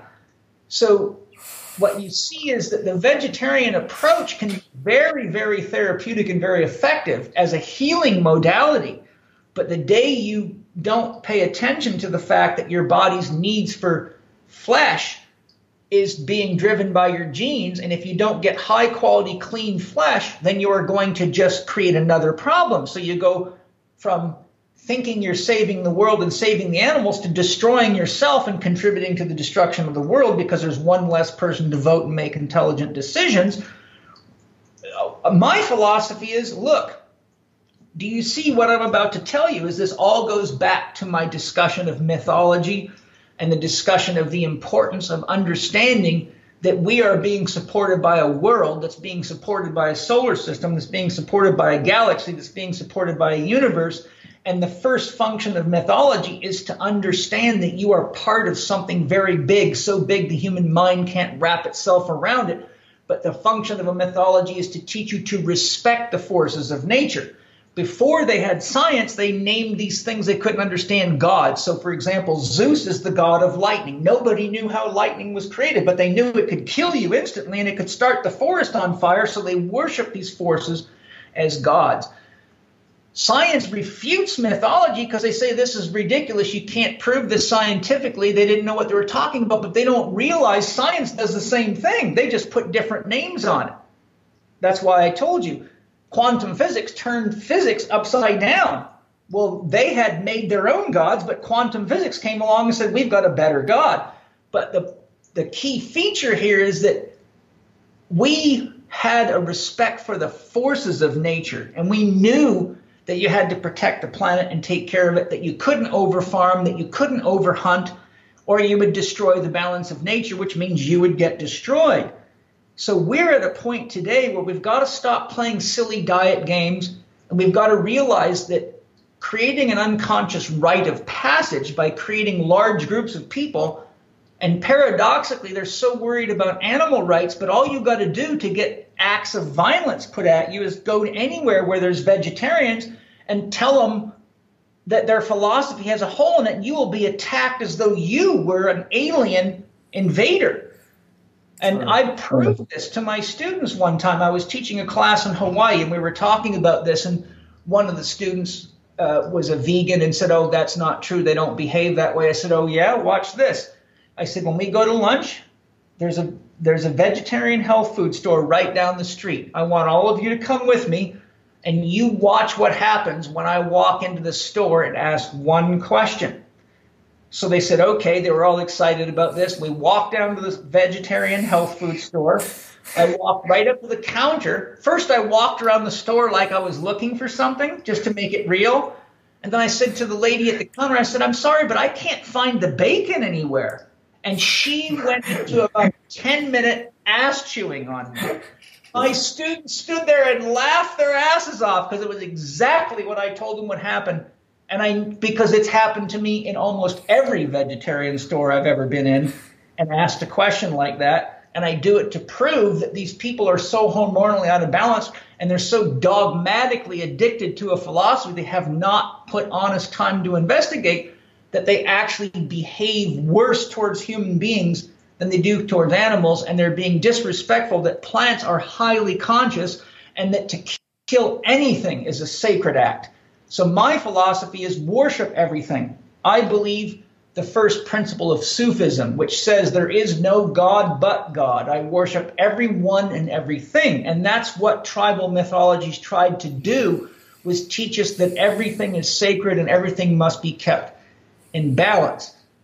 So do I have a specific way to eat? No. Because you can get sick eating too much meat. You can get sick eating not enough meat. You can get sick eating commercially farmed food. You can get sick eating too much medical drugs. You can get sick eating too much stuff out of cans and microwaves. At the end of the day, all we've got to do is pay attention to what nature's been teaching us all along and realize that right now our world is in big trouble and we don't have time to play silly food games and spend time and energy and money arguing over things that wouldn't even be an issue if we would just be honest with ourselves, feed ourselves what our body's asking us for. Many vegetarians I've rehabilitated told me, Paul, I know something's up because whenever I smell meat, it makes me salivate. But the problem is I feel psychologically ill, like I'm going to vomit because I don't want to kill an animal, but my body is obviously hungry for meat. How do I handle that? I say, listen to your body, because your body's not programmed with a bunch of BS. Your body's honest. Just listen to your body. And when you feel like you've had enough meat, quit eating it. If you go for 2 or 3 months eating meat and all of a sudden it starts to feel repulsive, don't eat it for a while. Wait till you're hungry for it. The fact of the matter is, if we just ate what we need to eat and kept ourselves healthy, we would be much more conscious, much more in tune with nature, and we would see that all things are sacred. We would honor that the plants are conscious and they're sacrificing for us. We would honor that the insects and the microorganisms are essential to all of our survival. We would honor that animals are sacred, and we would treat them with love and respect, and we would harvest them in ways that the Native Americans and the tribal people of the world did, which is not mass kills and overconsumption. This is the bottom line. We're now at a point where we've got to stop playing childish games and creating the equivalent of religious, ethnocentric, and egocentric battles against groups and get down to what's really true. And what I've just told you is well backed by science. It's just that when I tell this to people that are caught in one of these dogmas, they don't want to look. Until it becomes to that, until they get all themselves. And this is the thing, as you said, dealt with a lot of vegans that were healthy, but then they get British women lose their period, teeth rotting, hair falling out, a lot of men who can't get their erection anymore, etc., have lost their sex drive, have lost their ability to even like want to work out. And whoa, what an answer that was, Paul. Thank you so much for that. That was a phenomenal answer. And, you said some people 3 to 5 years, some people can be 3 to 5 months. And this is what Paul's saying, just do what works. And the problem that we got is most people are so unhealthy, they can't actually listen to the intuition of their body because they're not there yet. But the healthier you get and the more you start to listen to your body, it will tell you everything you need to know. Paul? There's one more thing I want to interject. Go for it. When you learn to listen to your body, the same exact listening skills will bring you into an awareness that the plants are talking to you, that the trees are talking to you, that the animals are talking to you. So the very same reasons we're caught in all these diet games and political games and drug games, and we're sick and obese and burned out with all this modern science is because we keep listening to things and people outside of us, not listening to the truth of the wisdom of 100 trillion cells that have survived billions of years and manifested so we can have this experience. So we listen to some expert who's got a few years of training in some corporately sponsored system instead of listening to 100 trillion cells that have the wisdom of a universe. Once we get to the point, and this is really what I teach in the Chek Holistic Lifestyle Coaching Program, this is what guys like Warren are masters of. I teach you to see everything as sacred and know that your body is the only place that you can worship life and great spirit for sure. And so if you honor that and you spend time connecting with that and engage the 4 doctors that I teach, you find that you come to an awakening. And the awakening is, wow, the food is conscious and it talks to me. The soil is conscious. The trees are conscious. The birds, the bees, the animals. And it's really a beautiful web in which everything is sacrificing itself to support something else. And the last thing I want to say is I teach people you've got to get past the idea of killing food. When you eat a chicken, it becomes human. You are giving that thing instant evolution. If you want to be kind to animals, then eat them with respect and go out into the world and give the chicken a chance to experience what it means to be human. But if you eat a chicken and act like an idiot and keep destroying the planet and defending poorly thought out dogmas, then you've just kept the chicken unconscious and now you have killed the chicken. Everything we are is something else. Everything that you are earth, you are water, you are metabolism, and you are air. And I ask you this one question. If you get rid of the earth, the water, the fire, and the air in you, where are you? I'm not here. You're everywhere and nowhere. You know what that makes you? God. Interesting. You are consciousness itself. So we are a constant stream. Current research shows we replace every cell in our bodies every 365 days. We're a flowing river. Mm-hmm. So the reality of it is we are the earth. We are the plants. We are the trees. We are the animals. We are the air. Yet we are very, very disrespectful to what we are. While at the same time, you've got people like vegetarians saying they're protecting that. But how can you protect animals and not realize that you're also supposed to be protecting the plants and the soil and the water and the air? And we're at a point right now where we need to take all the militaries of the world and task them under the guidance of skilled scientists to rehabilitate the soil, clean the air, and clean the water immediately instead of building more nuclear weapons and more dangerous defense systems that fill the world full of radiation, electromagnetic pollution, and traumatize the animals and cause whales and seals to beach themselves and die, and all the other silliness that's going on in the name of military defense, which is another one of the great big cartels that controls everything. And by the way, stems right from the church. The church used to be government and military and education and religion, all the one in one ball. And they've made the illusion that they've separated. But if you track all this stuff, a lot of it ends up right back at the Vatican. And so we're now at a point where we have to stop playing childish games, and we have to recognize that we're being controlled by people that are making a lot of money, not only off us, but on destroying the planet and each other. So I say, get in touch with Dr. Happiness, get clear what your dream is, learn to move your body to keep it healthy, not too much, not too little. Learn to rest effectively, because without rest, you've lost the best medicine nature has, and it's free. Learn to eat for your individual needs. And when you have happiness, diet, quiet, movement, and balance, then you really are a positive influence on everybody in the world. And anyone that looks at you and emulates you is moving the world in a direction.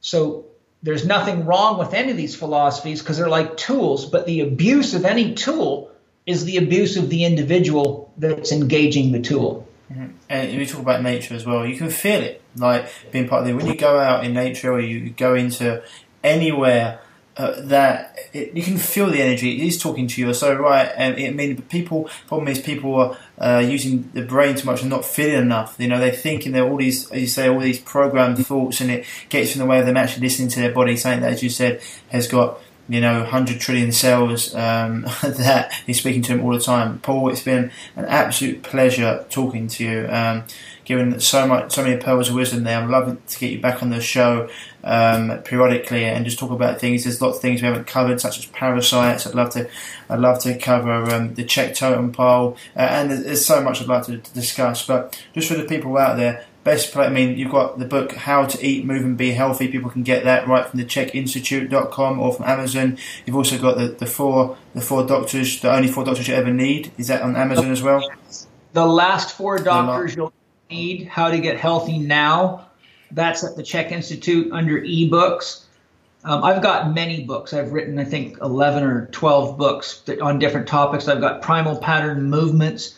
I've got Paint a Circle Around Your Arrow, Hit the Bullseye Every Time. There's a bunch of things I've written, but the ones that are most relevant to this conversation are How to Eat, Move, and Be Healthy, and The Last 4 Doctors You'll Ever Need, How to Get Healthy Now, which is a multimedia ebook, so that there's video clips, there's slideshows, there's audio tracks, and then there's written text. Yeah, that's awesome. And also, people, if you want to look into working or becoming a Chek practitioner, then head on over to www.chekinstitute.com, and I think it's you got the HLC one, is it? And the holistic lifestyle program.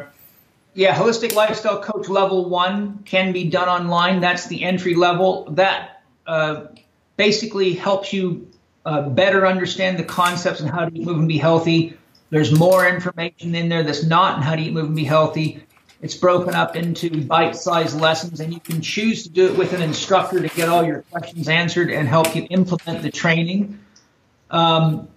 So a person can go to the website. If they register at the Chek Institute website, then they can be notified. They'll get notifications of workshops, courses, new product releases. We also have the blog at the Chek Institute loaded with stuff.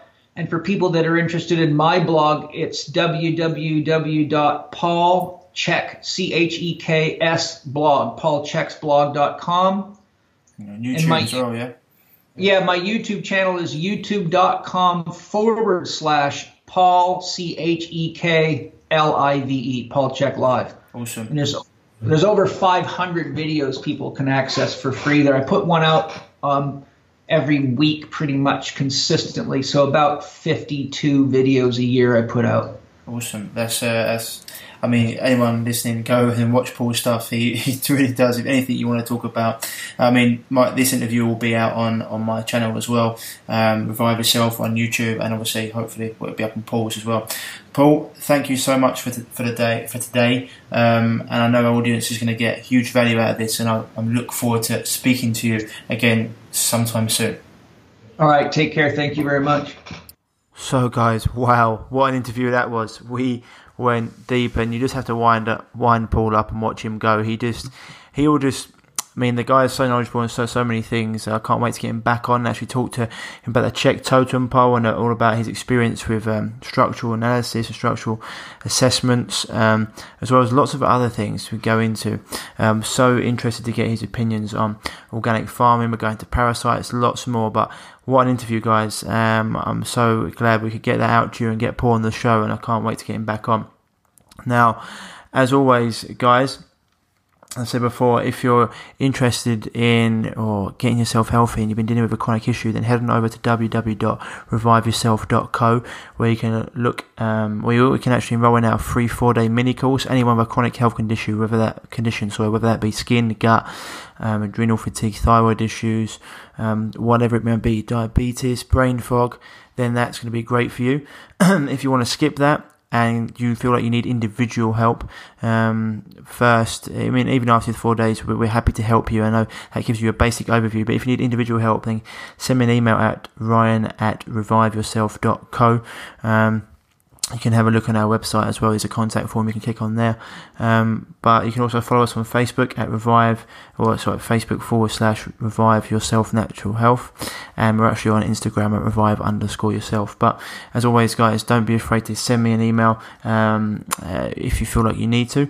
But also, reviews on iTunes are going to be great for us, guys, if you can, because it'll get us out to more people. As the same on our Facebook page, the more reviews we get, the more we can put it out to more people, to a further audience, which would mean we can get more and more people healthy, which is why I'm doing this. Okay, guys, so that's it for this week. I know you're going to get huge value out of this interview, so please I can get it for you, as I said before. And as always, guys, anything you need, head over to www.reviveyourself.co. Okay. As always, stay happy, stay healthy, and I'll speak to you soon. Bye-bye. If you're struggling with gut issues, such as gas, bloating, constipation, diarrhea, indigestion, heartburn, and want to finally be able to eat the foods you love without the crippling after effects, then don't forget to head over to reviveyourself.co and pick up your free copy of The Healing Health Paradigm today.